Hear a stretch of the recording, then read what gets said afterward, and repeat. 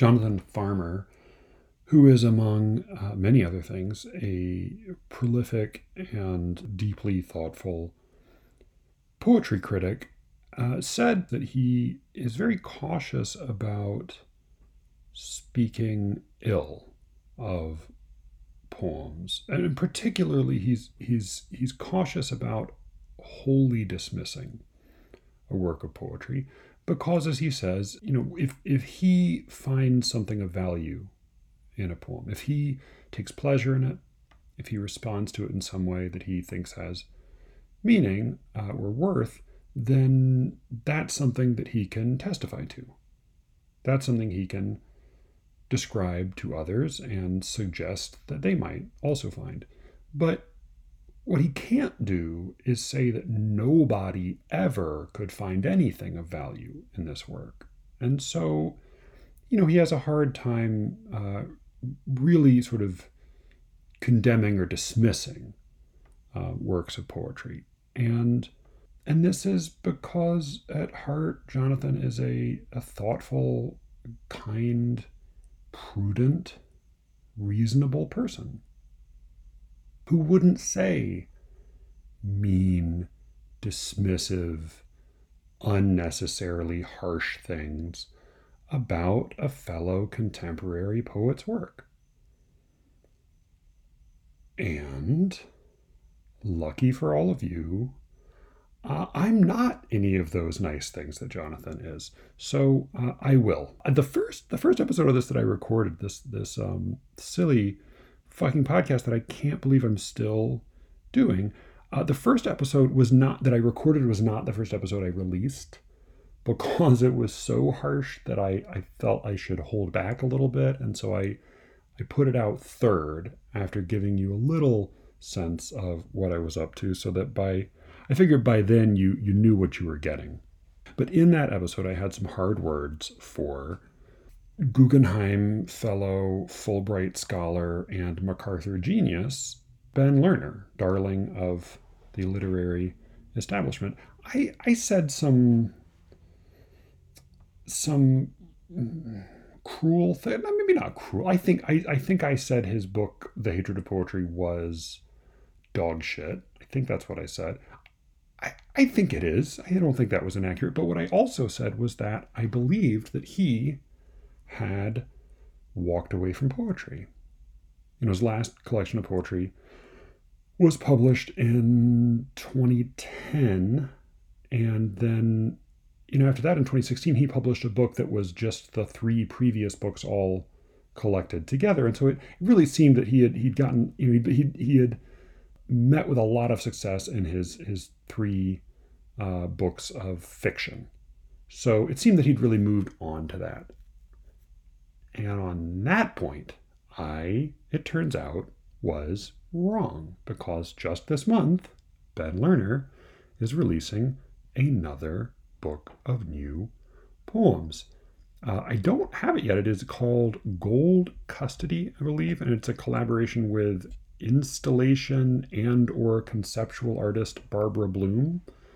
I have no idea what that will look like, but I have some idea of what might be inside, because the New York Review of Books, which has always been a very welcoming venue for Lerner, has published a few of his poems very recently. One of them just this month, in the July 22nd issue, which means, as I'm recording this is in the future. So I read these 3 poems. 2 of them were, if I remember, prose poems, which, I have to say, I won't call it a cowardly move. There are prose poems. There are prose poems I like. Hard Not to Enjoy, Joe Wenderoth, Russell Edson, Eliot's Hysteria, Baudelaire's Paris Spleen. I mean, good Lord. I mean, there are plenty of good prose poems. Simic's The World Doesn't End. There's no shortage of them. These weren't brilliant, I will say, but I was sort of more interested in the long poem in, I won't call it verse, in broken lines. He had a long 3-part poem in broken lines. This is a 122-line poem, I believe, called The Lights. And I thought I would, give it my attention, see what I was missing. So this poem, "The Lights," it's broken into three parts, though except for the last part, there doesn't seem to be that much meaning to the section breaks.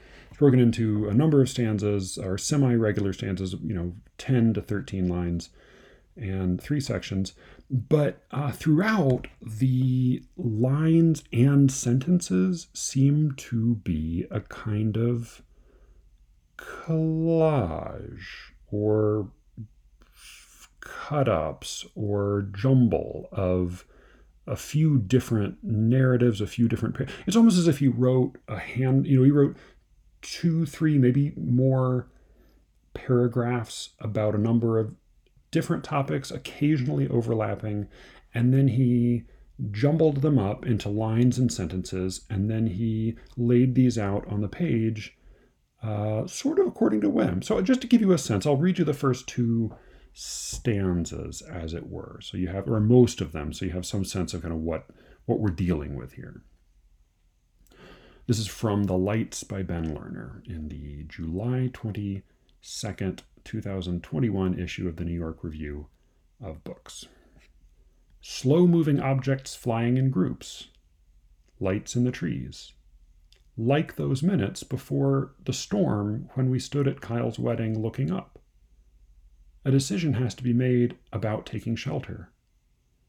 Too high to be birds, too slow to be conventional aircraft, her white dress stood out against the dark gray sudden drop in pressure. Lights in the trees, slow moving. The radar, we shut the radar down and recalibrated to rule out ghost tracks. No notable exhaust from a known propulsion system. In other words, I want to know what it would do to the art if they are not Russian. What I mean by erratic is unknown sources. A beautiful ceremony because the wall cloud visible behind them has to be made. I was in Paris once with Bobby, who was mourning his mother and filming public sculptures. Every few hours he would, in tears, and I would hold him. So that's most of the first two stanzas. It seems to be that there's a paragraph throughout, or there's a through line sort of having to do with the footage of unknown aerial phenomena. I think that's the new acceptable initialism, UAP rather than UFO, at which the US government has recently and officially shrugged its shoulders. There seem to be something like maybe flying saucers that may or may not be something anybody can account for. And he meditates on this. He meditates on the, in vague terms, on the physics of it and on the history of it. And then there's also a sort of a story or memory about some social event, a wedding, and then also this trip to Paris. And he ends up thinking aloud for a while about what it's like as a dude to hug another dude, which is something to write about, I guess. It's a lot of non sequiturs, though. I mean, it's really hard to say they're non sequiturs because there's really nothing, there's no sequitur, and nothing really follows, but there is a sense that we will eventually get back around to the topic at hand, though not necessarily with any consistent or coherent sentence or line or stanza or poem structure to support the thoughts or the observations.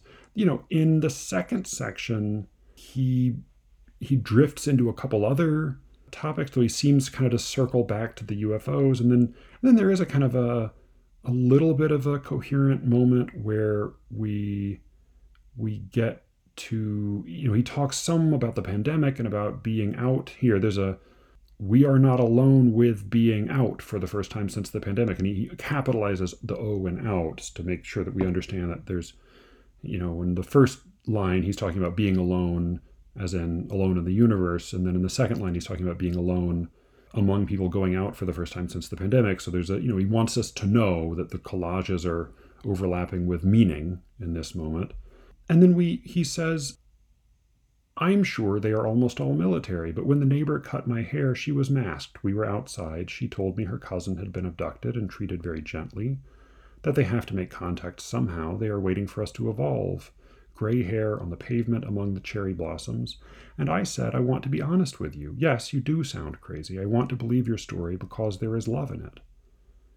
Once I was in Paris and my friend's mom was in the trees he didn't see, and that there he stops making sense again. But I thought that there was a little scene there where there's a kind of a nice collision of perspectives and tones, and we get a little image to ground us, the gray hair on the pavement among the cherry blossoms, and a sense that he's speaking plainly and without pretension for once with the person who's cutting his hair. And there seems to be almost a moment of genuine communication there before he drifts back into his Parisian recollections. And then in the third section, and this is where I think I don't want to say, I won't totally dismiss this as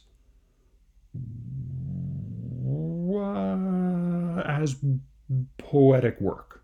I won't dismiss it as poetic work entirely. The last section is an anaphoric litany, and it is a litany of clauses relating to the possible alien visitors. And it sort of rounds up a lot of the elements of the previous fragments. So we get Kyle's wedding again. We get the cousin mentioned by the woman cutting the hair. So there is a little. It's not a summing up, but it is an enumeration of a lot of the themes, or not even themes necessarily, but like the images, the parts, the fragments, the shards from all of the previous parts of the poem. And there's a little bit of, anaphora, as every mediocre public speaker knows, is the easiest way in the world to build rhetorical momentum. And it works pretty well, It works pretty well. And if you can manage tone and you have a crisp sense of diction, then it can have a pleasing effect. And I think that the anaphora, the litany at the end of this poem, has a sort of a pleasing effect. Read part of it. Well, here, I'll read the last section because it's pretty good. The last section has something to it. So that they are here among us, that they love us, that we invited them in without our knowledge, into our knowledge, its cavities that we have asked to be destroyed, that they are deliberating in us, that they are part of our sexual life, that they are baffled by us, gentle to our cousins, that they take the form, that forms can be taken up, that the form is reflected in the Seine, the rim of the glass at Kyle's wedding, that they are patient to the point of non-existence, that they can withstand forces no human pilot, that they have arts, that they are known to our pets, that if you put a pet down, they are beside it without judgment, that they smell vaguely of burning paper, that to meet them would be to remember meeting them as children, that they are children, that the work of children is in us, that they are part of our sexual life, that they are reading this, that they are baffled, but can make out the shape of a feeling to which they assign no number, gender, that they have sources of lift, and then a hard break. The sources of lift presumably referring to the thus far inexplicable aerial phenomena.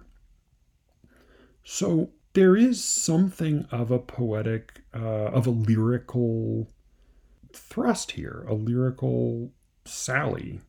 And, I think Lerner is smart. I think he has a good vocabulary. I think he knows how to build sentences, though he often chooses not to. I think that he has a taste for pleasingly various collage. I think that he knows how to flatter his readers.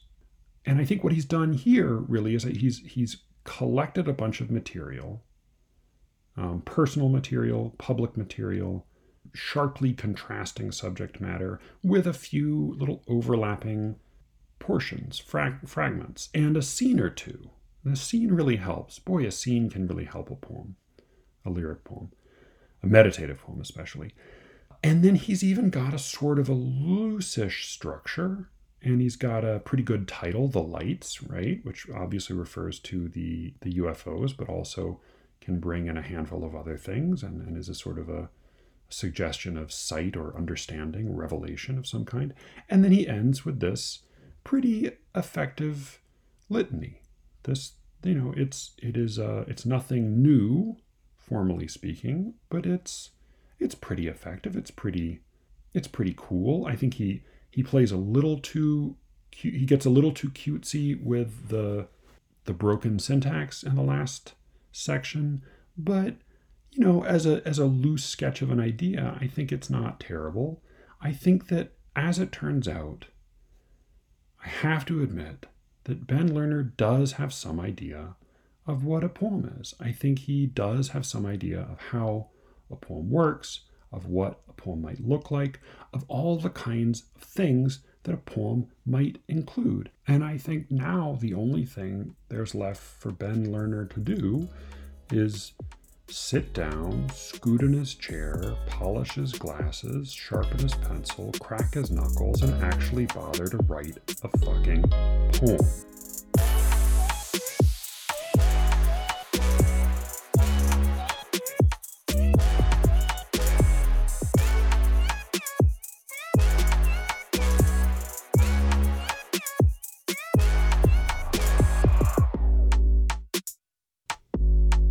I'm Matthew Buckley Smith, and you're listening to Slee Rickets. I just want to start this episode by saying thank you. Thank you to all of you for listening, of course. But thanks also, the show has had some really lovely reviews and Apple Podcasts and a bunch of new ratings this week. So I really appreciate that. I know it is a little annoying to go out of your way to go do that, but it does mean a lot. And it means also that more people will get exposed to the show, for good or ill. Thank you also to everybody who made a recommendation in person or by whatever medium to somebody who you thought might like the show. I am grateful. I was thinking after last week's episode about, I talked a little bit about the question of leaving things unresolved. And it occurred to me that something that has started to happen in recent weeks, I don't think it's a bad thing necessarily, but I have found that in putting together an episode, I tend to, I start to think of it as having a kind of a completeness. I've knocked out contests. I've done my poetry episode. I've done my poetry voice episode. I've finished up the Sublime, and while some of these obviously are topics that permit more examination than others, I do want to. So, part of the truth is that I really just imagined this being like an 8-part or 10-part little limited series in which I would, address a handful of topics, maybe bring on a couple guests to talk with about them, and then call it a day. And at least for the moment, there does seem to be still more fun stuff to get into. So I am going to keep the show going. But what that also means is that I may leave the episodes a little more open-ended. I probably still will end up having a semi-obsessive theme of the week to some extent, but I want to allow for a little bit of fun non sequitur as well. So I have had a particular problem in my head this week that partly it came to mind when I read the ridiculous Ben Lerner almost poem that I spoke about a moment ago. There were a few other pieces I read. I've been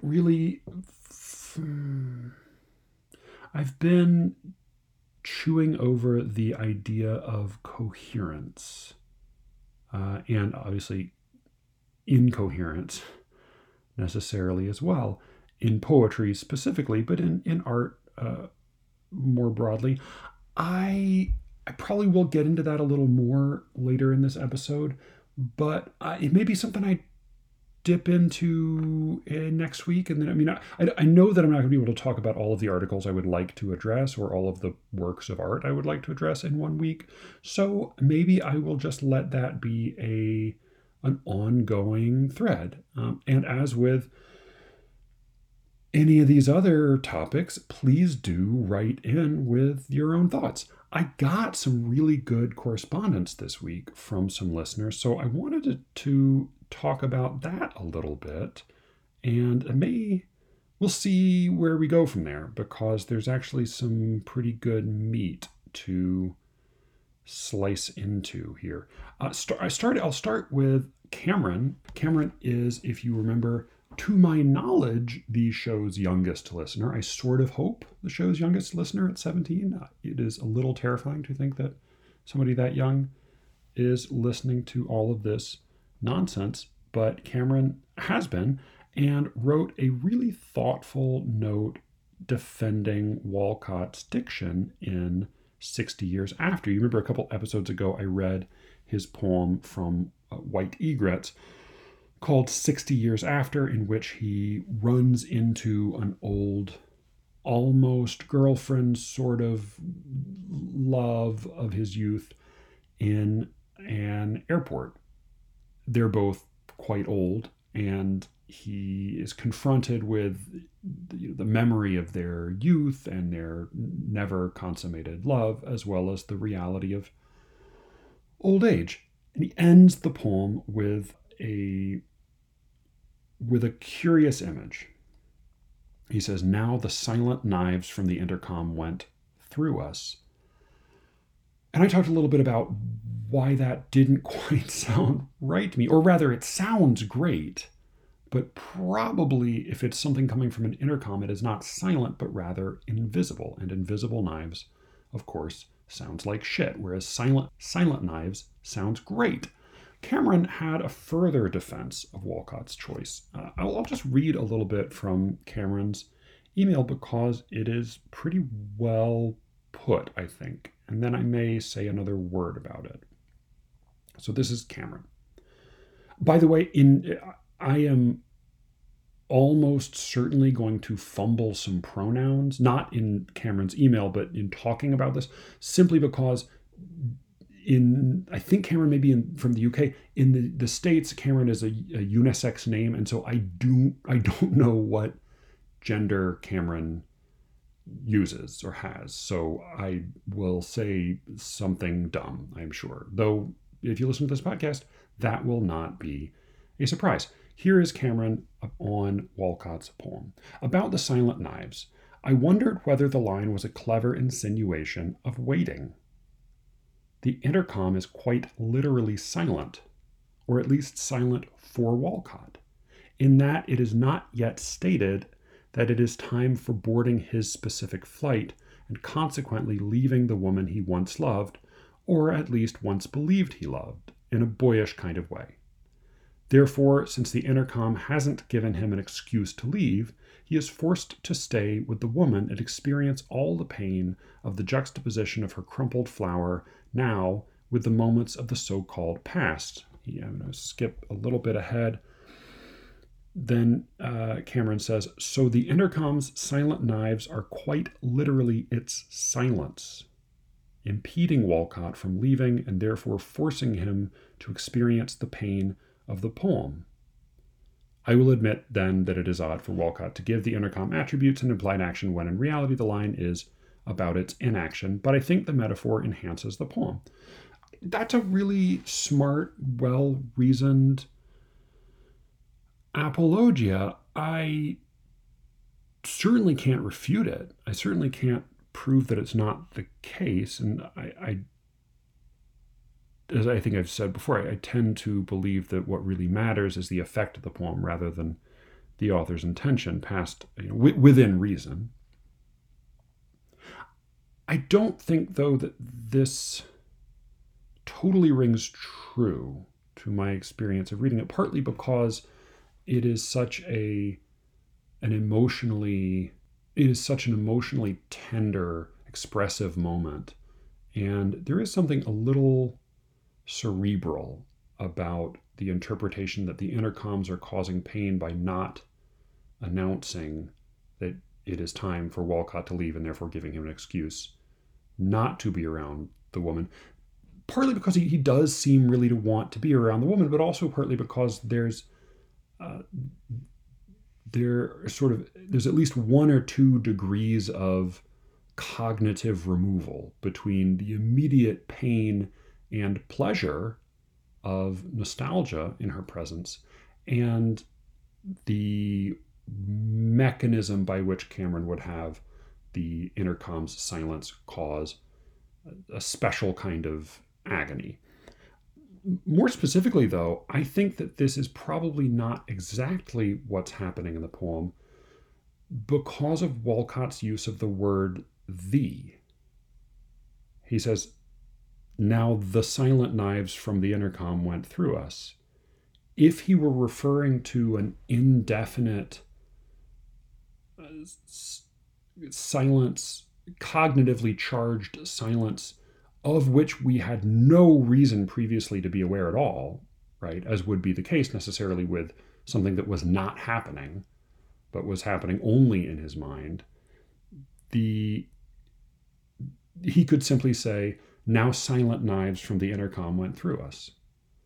But he refers to them with a definite article, which does, however, slightly suggest to me that there is something already there. There is a thing to be referred to already there in the room with him that we would recognize from having been in an airport before.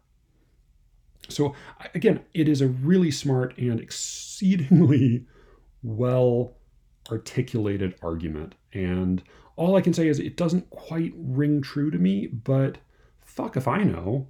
Cameron is clearly a hell of a lot smarter at 17 than I am, perhaps even now.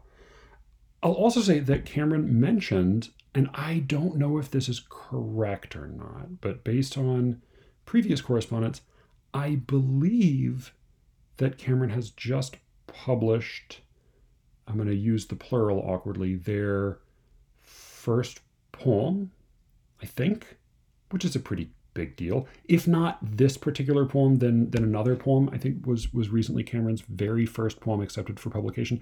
At any rate, Cameron sent a link to this poem, Milton with Galileo, 1638, in Autumn Sky Poetry Daily. And it's a pretty good little poem. It's really smart and measured and sort of moving in this very understated way, while also being remarkably learned. Again, I was impressed, and it is maddening to think that a 17-year-old wrote this. So I'm going to put a link in the show notes because it's really worth something, and because fuck, you gotta celebrate. This is your first poem published. It's a big deal. So congratulations, Cameron.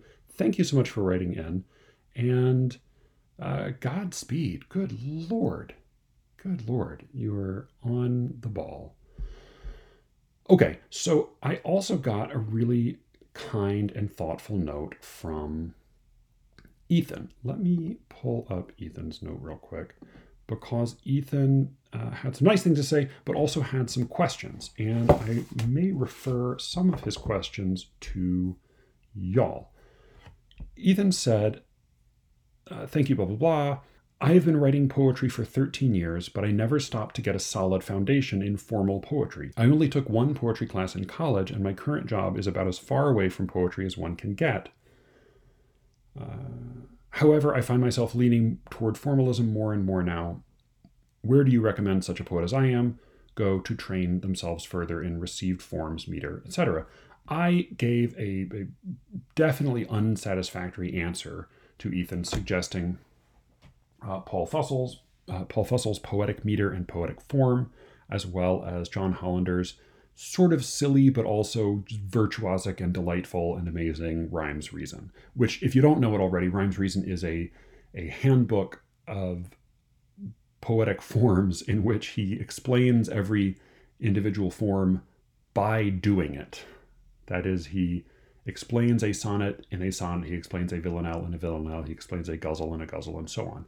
It's, as I said, a little ridiculous, but just a blast to read. So I suggested those 2 books. I have not read, but Shane McRae recently recommended All the Funds and How You Say a Thing by Timothy Steele, which, based on the source, I expect is really good. I don't know, though. I haven't read it. I also recommended that Ethan check into Erratosphere because, of course, it's never quite enough just to learn from a manual. You need readers and listeners and people to respond to and scan. All prosodists scan a little differently. So you need some real live readers if you're going to master meter and rhyme. So I recommended that he go on Erratosphere and try things out there. I hope that all of those were good recommendations. I just know that they were not adequate. So if you have further recommendations specifically for books, manuals, sources for meter, form, rhyme, alliteration, specifically for sound-based form in poetry. There are a lot of really good books on poetry more broadly, but just specifically on this question of form. If you have any specific recommendations, send them in and I will pass them along to Ethan. Another part of what Ethan said, though, got me thinking about a slightly bigger question. So he said that he had very little training in poetry, formal or otherwise, or rather in meter or otherwise. And I read a book. I just finished a book this past week, a novel. I'm going to be interviewing the novelist soon. But in it, the main character drops out of an MFA program. And while it is a cause of some anguish, especially in the moment, there are a lot of other things that happen in the book.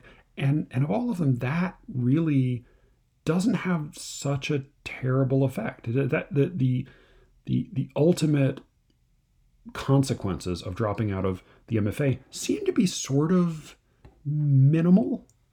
And it got me thinking about what it is that an MFA is actually good for. And I mean this a little bit mockingly, but also seriously. I have 2 MFAs, absurdly. And I think I got a lot out of both of them, but nothing of any practical use. And I think the MFA is nominally a terminal degree, but I don't think anybody really considers it anything like a professional degree. I certainly don't think you can expect to get a job as a result of having an MFA. So, dropping out of your MFA, especially as the character does toward the end of the program, really may be almost indistinguishable in its effect on your life from completing the MFA. But I do think that there are some things one gets from an MFA. And this comes up most, I will say, when I hear from people, either for this podcast or in slush piles, when I hear from people who do not have MFAs talking about their lack and worrying about that. So I thought I would just say a little bit about what I think, honestly, one gets from an MFA, because it is not nothing, but it is also not necessarily that much.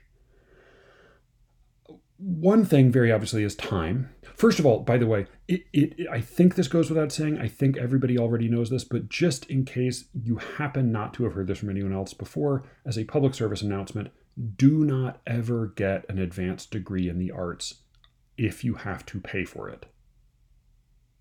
I mean, there's like maybe an extremely, extremely small number of exceptions, including perhaps the Yale School of Drama. But basically, if you have to pay for an arts degree, don't get it. That said, if you get an MFA, you don't have to pay for it. You get some time to write. And that's something, though often, at least in my case, you are still in your early mid-20s and you are a worthless wastrel and fuck fool and nincompoop. So you will do very little with that time. But you get some time. You meet people, and that's big. That's I think, really the main thing. You meet people. In some programs, those people include important professional connections. But I think the number of programs in which you get real connections as a result of doing an MFA, I think that's a really small number of programs. I think for the most part, you meet people you like as a reader, as another writer. You learn things from a teacher. You have some good friendships. And I mean, in my case, I met my now wife in the MFA I attended. So I would say I met some lovely teachers, and some of them I still keep up with, but really the main the people I met who really matter to me as a result of doing the MFA are our peers. And not really, there's been very little connection peddling or manipulating as a result of that. Mostly it's just been a lot of very good conversations. So time and friends are not, those are not outcomes to be sneered at, but they don't have a lot directly to do with writing. So when I think, and I'm going to focus just for a minute on poetry, because I think it does differ. I think the different genres work out differently. But when it comes to poetry specifically, if I think about the poems I read from people who have MFAs and the poems I read from people who don't have MFAs, and I read a fair amount of both, especially in the slush pile, the biggest difference is not quality. The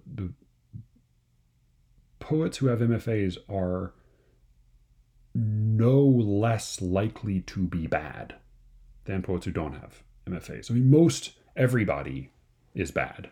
And even everybody is bad most of the time. Even good writers mostly write not great stuff. But the quality really does not differ significantly at all. There's a different kind of discipline required to be, say, like Ethan, 13 years into writing without any kind of formal training, without any sort of institutional support. So that has its own rigor. And I don't think you can dismiss that. So quality is not the difference. I think if there is a big difference, it is that while the pedigreed poetry is no less likely to be bad, it is significantly less likely to be embarrassing. And I guess I mean that in a fairly specific way, that there is lots of very quietly, unremarkably, boringly bad MFA poetry.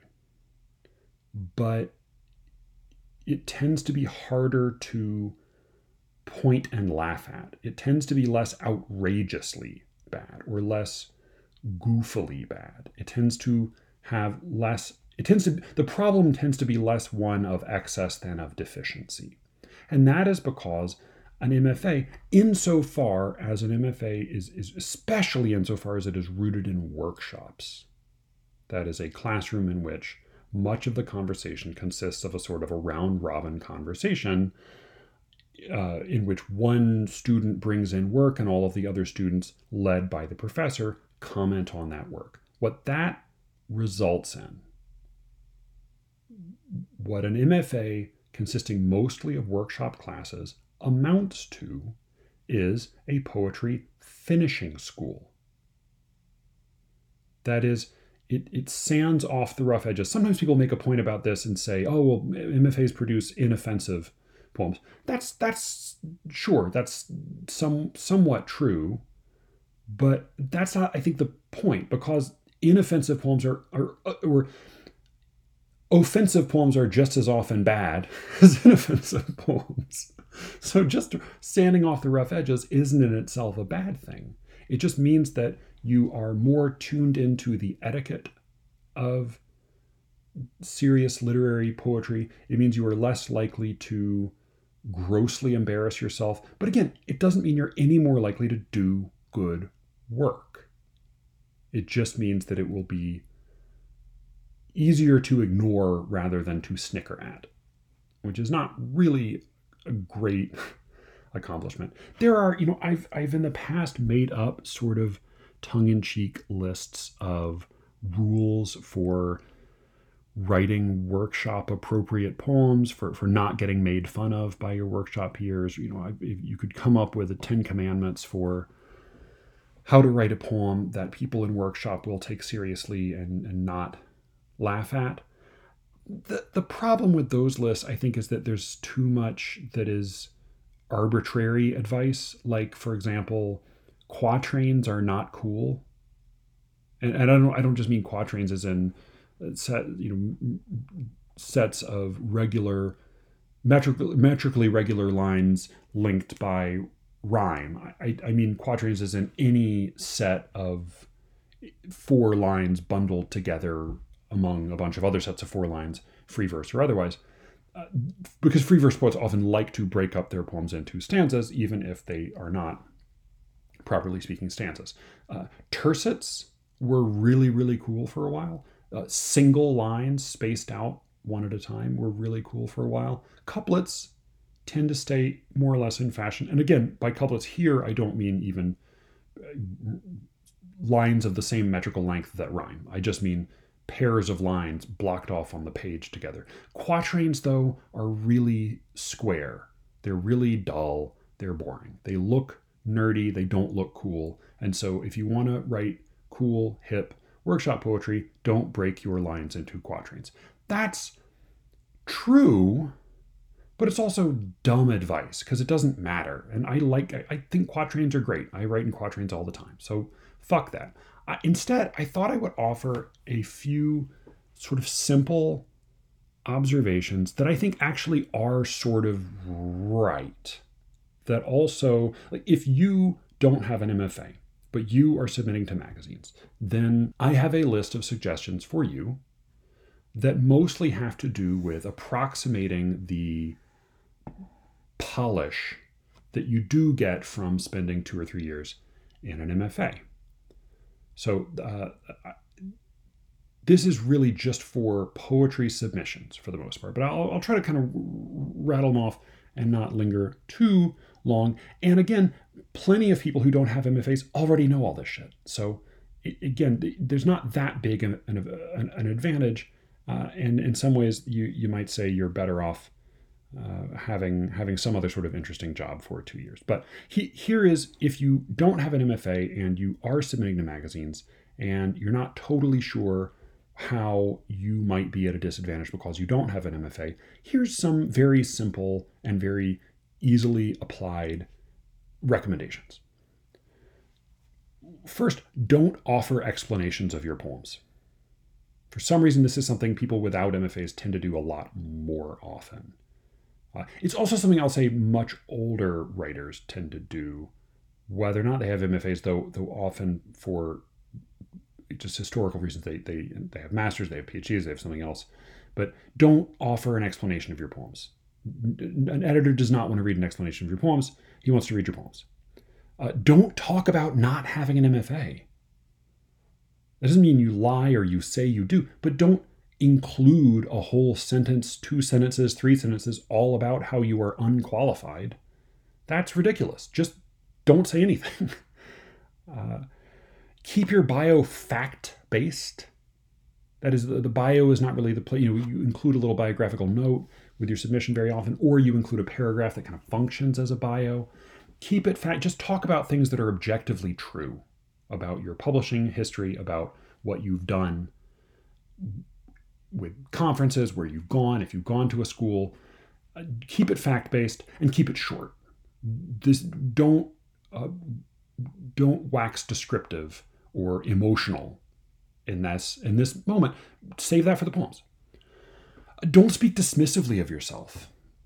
Again, people with MFAs don't speak dismissively of themselves, and though maybe they ought to, maybe I have that tendency, it doesn't help you at all. And people without MFAs, in my experience, are much more likely to throw in some comments denigrating themselves right before asking you to read their poems. So just don't do that. Don't copyright your submission. So this is sort of specific, but don't put a little C in a circle on your submission and say copyright 2021 Joe Green. Because what you actually are saying there is you are not allowed to publish this, right? Because it's copyrighted. So don't do that if you want the editor to publish your poems. Don't copyright them, and don't include a note threatening threatening the editor or warning the editor not to plagiarize your poems. The editor doesn't want to plagiarize your poems, and in the very rare case in which he does, he's going to plagiarize them anyway. So don't just including a weird warning like that just tends to irritate the editor. It doesn't really accomplish anything. And again, it's something I only ever see from people who don't have MFAs. Once we're getting to the actual poems now, don't ever, this is the biggest giveaway I've ever seen. It immediately tells you what you're dealing with. And nothing could more quickly guarantee that your poem will not get read. Again, I try to be pretty scrupulous in my own reading about ignoring bios, about just looking at poems, about trying to just really look at the text as best I can. I'm certainly not perfect in that regard, and I know a lot of other editors don't even try. So the biggest fuck up you can commit that will immediately tell the editor that he should not read your poems is center justifying them. Again, doesn't happen that often, but good Lord, don't center justify your poems. On the same note, choose a single simple font with serifs that is not Courier. It doesn't have to be Times New Roman, though Times New Roman will do. Then a little more nuance, and this is where I think that not in all cases, but there is at least a large number of cases in which people with MFAs tend to have been trained to be more nitpicky about their diction. So one very dumb MFA-ish rule of thumb for diction is if you are using a Latinate word, that is a word in English, the origin of which originally, for fuck's sake, the origin of which is Latin, if you are using a Latinate word, then pause and ask yourself if it has an Anglo-Saxon synonym. If it does have an Anglo-Saxon synonym, consider the synonym. I had a teacher who said always use the Anglo-Saxon word. I don't think that's true, but consider the synonym. Consider the Anglo-Saxon version rather than the Latinate version. It tends to be a little more immediate. It tends to hit us with a little less cerebration for whatever reason. And at the very least, vary your diction between the Anglo-Saxon and Latinate words. All right, getting to the end now. The last very simple piece of advice I have for people who don't have MFAs is don't reply to rejections. Don't reply to rejections. If an editor rejects your work, don't reply. You can, if it was a personal rejection, you can write a very, very brief note saying, thank you. Maybe I'll try again. But don't, in general, an editor will never be sad that you didn't reply to a rejection unless he has actually requested something from you. He will never be sad that your response to a rejection was silence. And again, it doesn't happen that often, but it tends to be mostly people without MFAs who see a rejection as an opportunity for the beginning of a new and lengthy correspondence. That is not what it is meant to be. The last note, and this is the one where I think it would be really satisfying for me, despite the years I've wasted in MFA programs, it would be really satisfying if I could boil down all of the qualitative difference between between MFA poetry and non-MFA poetry. If I could boil it all down to a series of imperatives, to a series of rules of thumb, I would really like to be able to do that.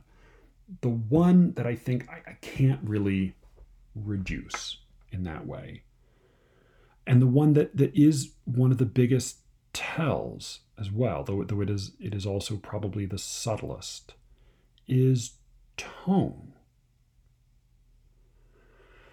Tone is the attitude that the voice of the poem shows toward its subject matter. It's different than the mood of the voice or the mood of the speaker. It's different than the register, which is the loftiness or low common quality of the diction, of the syntax of the poem. Uh, Tone is, it communicates an enormous amount. And it's really tricky, as we all know from writing text messages and emails. It's really hard to convey all of the richness of conversational tone in text. And yet, poetry, which is as much as anything an evocation of a sincere and moving human voice, poetry has to capture tone somehow. And people who have spent time in an MFA, I don't think that 2 or 3 years in MFA workshops will produce a mastery of tone. But I do think that it produces a heightened sensitivity to tone. An awareness of how easy it is to embarrass oneself with a tonal excess or a tonal false note. So, again, I think that poetry by people with MFAs is not necessarily tonally impeccable, but it tends to be more tonally measured, even muted, and less often guilty of a gross tonal mismatch, just because that is one of the easiest ways to get laughed at in a room full of fellow MFA candidates. So once you've been laughed at for a tonal faux pas, you are a lot less likely to commit another one. That's really all it boils down to. But I can't give you a rule of thumb, of course, for using the right tone any more than you can tell a homeschool kid why it's a little weird that he speaks to the teacher in exactly the same manner that he uses when speaking to his classmates. It's just something you have to acquire over time. And that is one of the things I think an MFA can give you, is that sort of polish. But beyond that, oh, here's one other little thing. And this is, I think, less often a problem, but it is one of the things that you just get hammered into you when you're in an MFA program. If you have heard a phrase, a long phrase, a short phrase, happily ever after, a tip of the tongue, a chill ran down his spine, a long or short phrase, if you have heard a phrase, a cluster of words, you've heard them before. If you've heard a phrase before, but you cannot identify where it comes from, specifically, if you cannot identify a particular speaker you could quote, and it doesn't even seem like there is a specific person you could quote. If you know you've heard a phrase before, but you cannot put your finger on where it comes from, do not include that phrase in your poetry. Just leave it out. It is a received phrase. It is a pat phrase. It is like a patch of dead skin. And it just reduces the luster of the poem just that little bit. And you see among poems by people with MFAs, there's much more slavering over diction.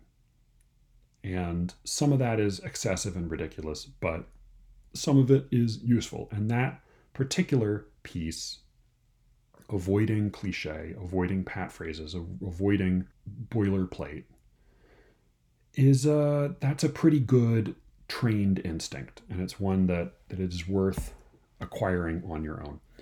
I wanted to end this little correspondence section, and I'm not really sure exactly what I'll get into after this. I have a couple thoughts, and some of it I imagine I'll save for next week. But I want to end this little correspondence section with a note from my brother, who wrote in. This is Daniel Smith, who drew the little skeleton smoking the cigarette, not spliff. He wrote in after. Or in response, he wrote it a little later, but he wrote in response to the episode I did about poetry contests. And he's been on a Vonnegut kick. He recently read Cat's Cradle, he read Breakfast of Champions, and he sent me this made up Vonnegut word, and he told me to look it up because he thought it was up my alley. So the word he sent was Barring-Gaffner, BARRING-GAFFNER. It's a made up word. It appears in Vonnegut's book Breakfast of Champions, and so in a number of Vonnegut's novels, he has a sort of a stand-in for himself named Kilgore Trout, who is a fictitious novelist who writes goofy sci-fi books. And this particular book, in Breakfast of Champions, he summarizes one of his books. The book that he summarizes is called The Barring-Gaffner of Banyalto, or This Year's Masterpiece. And he offers a description of what happens in this book, or what the primary concept of the book is. And this is what Daniel thought was pertinent to the episode on contests and would tickle my fancy. And it did. So I'll just read this to you, and I have one quick thought about it. This is from Breakfast of Champions. This is a sort of a brief synopsis of Kilgore Trout's non-existent novel, The Barring-Gaffner of Banyalto. The name of the planet where Trout's book took place was Banyalto, and a Barring-Gaffner there was a government official who spun a wheel of chance once a year. Citizens submitted works of art to the government, and these were given numbers, and then they were assigned cash values according to the Barring-Gaffner's spins of the wheel. The viewpoint of the character of the tale was not the Barring-Gaffner, but a humble cobbler named Goose. Goose lived alone, and he painted a picture of his cat. It was the only picture he had ever painted. He took it to the Barring-Gaffner, who numbered it and put it in a warehouse crammed with works of art. The painting by Goose had an unprecedented gush of luck on the wheel. It became worth 18,000 Lambos, the equivalent of $1 billion on Earth. The Barring-Gaffner awarded Goose a check for that amount, most of which was taken back at once by the tax collector. The picture was given a place of honor in the National Gallery, and people lined up for miles for a chance to see a painting worth $1 billion. There was also a huge bonfire of all the paintings and statues and books and so on which the wheel had said were worthless. And then it was discovered that the wheel was rigged, and the Barring-Gaffner committed suicide. So it's a cute little cartoon, sort of a caricature of the prize system. I will say I'm all for Banyalto's progressive taxation code. You know, if you get a check for $1 billion, I hope the government gets a hearty portion of that. But I think that the one place where this caricature rings a little false is really just in the end. It's a scandal when it's discovered that the wheel is rigged and the Barring-Gaffner commits suicide. That seems to me not at all right. I think a slightly more accurate version of this little satire would be one in which everything happens just as described, except everyone all along believes that the wheel is rigged. And even so, they still give out the money. They still bring their work to the wheel the next year, and they still go line up to go see the billion-dollar work at the museum. That they simultaneously know that it is rigged and believe in it. That to me would be much closer to how the prize system today works. And I'm not so cynical as to think that it is rigged in a simple sense, but it is certainly not a meritocracy. And I think most of us both understand that, and yet we still have a certain awe for the big prizes. It does still feel like a big deal. And no, the Brian Gaffner would never commit suicide. He would just go off Twitter for a couple months and then come back. So I thank you, Daniel, for sending that in. That was delightful. And I haven't read Vonnegut. I read Mother Night recently. I reread Mother Night recently, but otherwise I had not read Vonnegut in quite a while, and I can't even remember. I think I read Cat's Cradle when I was a kid.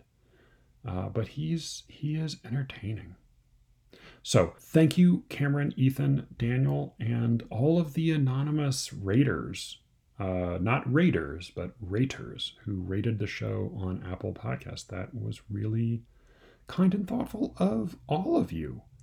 I'm going to break off here, and then I've been going a little longer than I expected, but maybe I'll come back and read a poem, talk about something, and I want to get into coherence and incoherence, though maybe some of that will have to wait till next week. I've been prepping a lot of really juicy interviews coming up, and so probably those are going to start tumbling out soon enough, but we shall see.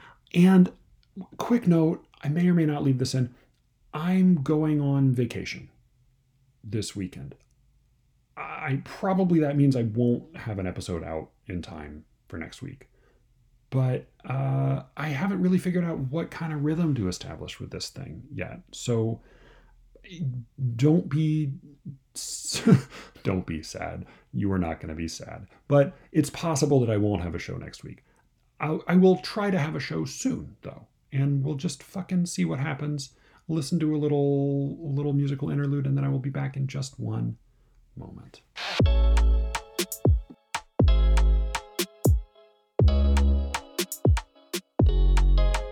So I want to make one more quick note about Ben Lerner. Just very briefly, I mentioned before that his last poetry book had come out in 2010, and so I sort of assumed he'd walked away from poetry. That is not because waiting 10 years or 11 years to publish a book of poems is excessive, not at all. The Joshua Megan, I think, waited 10 years before publishing his second book. I believe Mary Sybist did the same. Philip Larkin published roughly a book of poems every 10 years. Robert Hayden died at 67, and his collected is under 200 pages. Donald Justice died at 79, and his collected is under 300 pages, well under 300 pages. So, no, a thriftiness, a willingness to spare the reader, a restraint in publishing is not at all inadvisable. Eliot, I think, when asked if he had any advice for younger writers, he said, write less. I would just amend that to publish less. Horace said you should you should write a poem, and then when you think you've really got it good, you've really got a good poem, you should wait 9 years and then publish it if you still think it's good. I would be all for Ben Lerner waiting 10, 11 years between books of poems. The reason I said I thought that he had walked away from poetry at that point was that in the intervening 10 years, he wrote and published 3 novels. So it was really his own scale that gave me that impression. So that settled. I want to just quickly move on. I've realized I have gone on for quite a little while, and it is quite late, and I'm trying to go to bed earlier these days, at least marginally. So instead of reading a poem and talking about that, I thought I would just introduce this problem or concept that I think I want to dig into a little more in the next week or two, partly because it's going to take a lot more than the few minutes I'm going to devote right now, and partly because I haven't figured it out all the way. I'm still thinking about it. I don't totally know what I I don't really know where I come down on this question. So I just want to introduce this. There are a few articles and pieces of art I want to talk about, but I thought I would just start by discussing an article. This was originally published in New Literary History in winter 1972. This is an article. Now, I'm assuming this was published somewhere else earlier in German, but this is the English version. This is called The Reading Process, a Phenomenological Approach by Wolfgang Iser, or Wolfgang Iser, however you want to pronounce it. So this article I read a number of years ago during one of my stints in the MFA salt mines, and I thought, unlike most of the theory I read, or self-styled theory, literary theory, this I thought really accurately described reading. I have a minor obsession with the problem of defining reading. I have this suspicion that, so in school you hear people talk about color and how perceptions of color differ, and how can I ever really know that your yellow is my yellow, and so on. And that has always struck me as a very boring question, partly because I'm slightly colorblind, so I already know my yellow varies, or more accurately, my red and green vary from yours. But also just because there's not that much to yellow, so who cares if it's a little different? Whereas I tend to think that when people say reading, depending on who's talking or even what context he's talking in, I think the word reading means about 5 or 6 different things. I think that when some people say, I read this book, what they mean is something radically different from what I mean when I say I read this book, or I read this poem, or so-and-so is illiterate. I think reading is a really poorly defined practice. And this article, I thought, does a pretty good job describing what reading is. I think, like most literary theory, its real limitations come in the excessive definition. I think that that it is a good description, and it, not content with a good description, Iser goes on to develop a mediocre system of definition. So I think that the description part, though, is pretty good. So he breaks up a literary work into what he calls 2 poles, meaning that you have the text, the black squiggles on the white page, and then you have the reader. And when the reader and the text come together, there's a sort of a tug of war. So here, the literary work has 2 poles, which we might call the artistic and the aesthetic.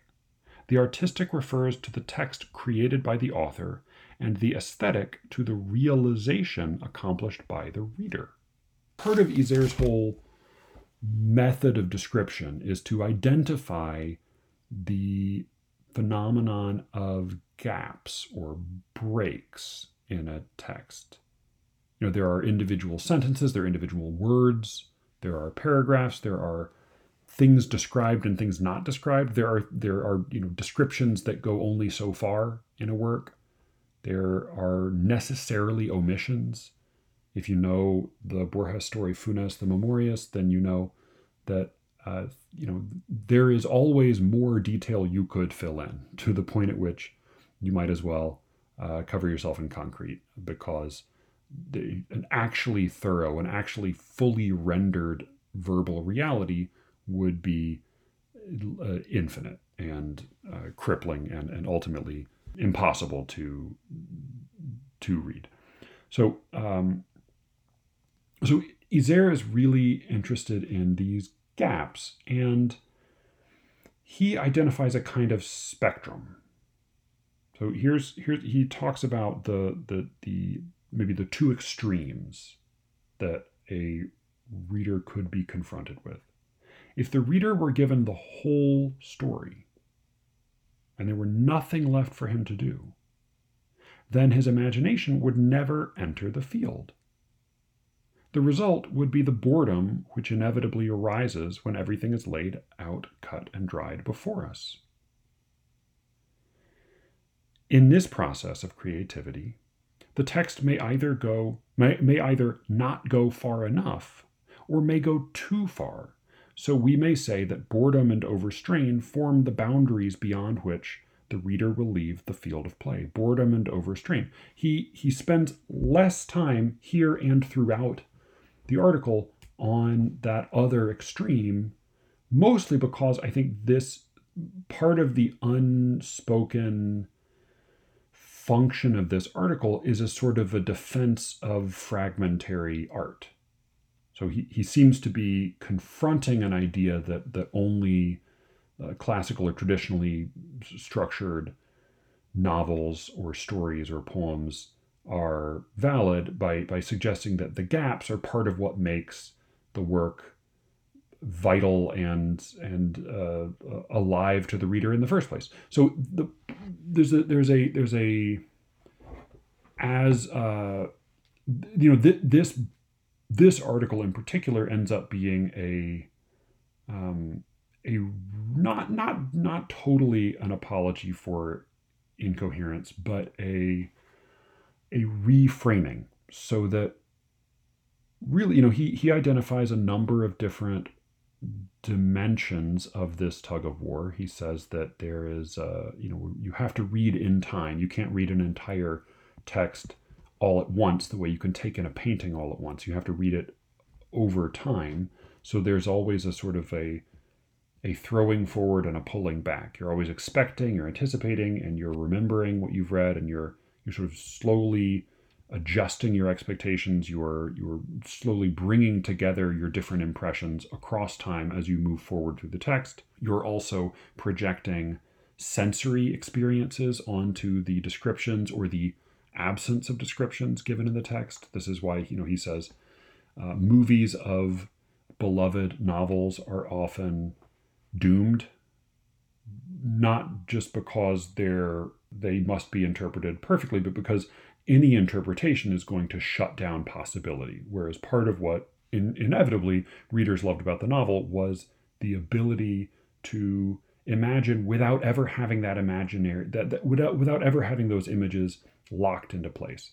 And then he also talks about the recognition and co-creation of a sort of a consistent pattern, what he calls the illusion building, that is part of what makes, especially reading a novel, which is mostly what he's talking about here, sort of magical. So he talks in some detail about a number of different parts of this collaborative process between the reader and the writer. But the implicit response, say, to a claim, if I were to suggest to here I'm having my own tug of war with Isère in this article, the implicit response to my objection, say, to Ben Lerner's poem, which is that he took a bunch of material and jumbled it and didn't bother to create any kind of order, rhetorical, imagistic, lyrical, or otherwise, but just sort of left the raw pieces of the IKEA sofa on the floor, and or rather the pieces of several different IKEA sofas unassembled on the floor, and shrugged his shoulders and said, yeah, poems, the poem goes kind of in that direction. You figure it out. So his objection to that might be that this is not really a failure of a poem. It just falls sort of toward one end of the spectrum. The gaps are bigger rather than, it is closer to causing overstrain than boredom. And so there's not really any qualitative difference between this Bin Lerner pseudopoem and, say, Sonnet 18. The difference is just that one fills in more of the gaps and one leaves more of the gaps wide open. So I recognize that argument, and yet there's part of me that just intuitively resists it. And I think it's maybe the same part that recognizes Jonathan Farmer's very good counsel in saying, well, why would you ever bother to dismiss a poem when surely somebody could find something in it to enjoy? And again, I recognize the wisdom of that, but I also resist it. Partly because, I think it is a different thing when you're talking about somebody who is very celebrated. I think dismissing or speaking ill of poetry by people nobody has ever heard of, I think that is truly pointless and maybe cruel. But I think that there is maybe a qualitative difference. It may not. I think my instinct is that this is not just a question of where the poem falls on the spectrum. It's not just a question of, hey, there's no accounting for taste. I think that there is something actually missing from poems like Lerner's. And that is what I have some ideas. And I think Isère has more to say on the subject. I want to talk a little more about this article in episodes to come. But I thought I would just sort of pose that problem. That there's a perfectly reasonable explanation for why a lot of poems seem a little incoherent or seem insistently, artfully, even smugly, one might say, incoherent. There's a perfectly reasonable explanation for that with a perfectly respectable German phenomenologist behind it, and yet my instinct is that there's a little more there, or rather, there's a little less there in the case of poems like this. But that's gonna be, I'm gonna call it there because it's late. This has been a little bit of a miscellany as an episode, but I'm gonna keep going with this thing. I think there are gonna be some more miscellaneous episodes, and that's gonna be the only way that. I think that's going to be the only way both to be able to keep digging into these things week after week, and it's the only way I think really to be honest about the incomplete nature of these fucking questions. So, this has been Slee Ricketts. Thank you so much for listening. You can always reach me at sleericketts@gmail.com. And this, I'll say this with a little more uncertainty than I usually do. With any luck, I will be speaking to you again very soon. Until then.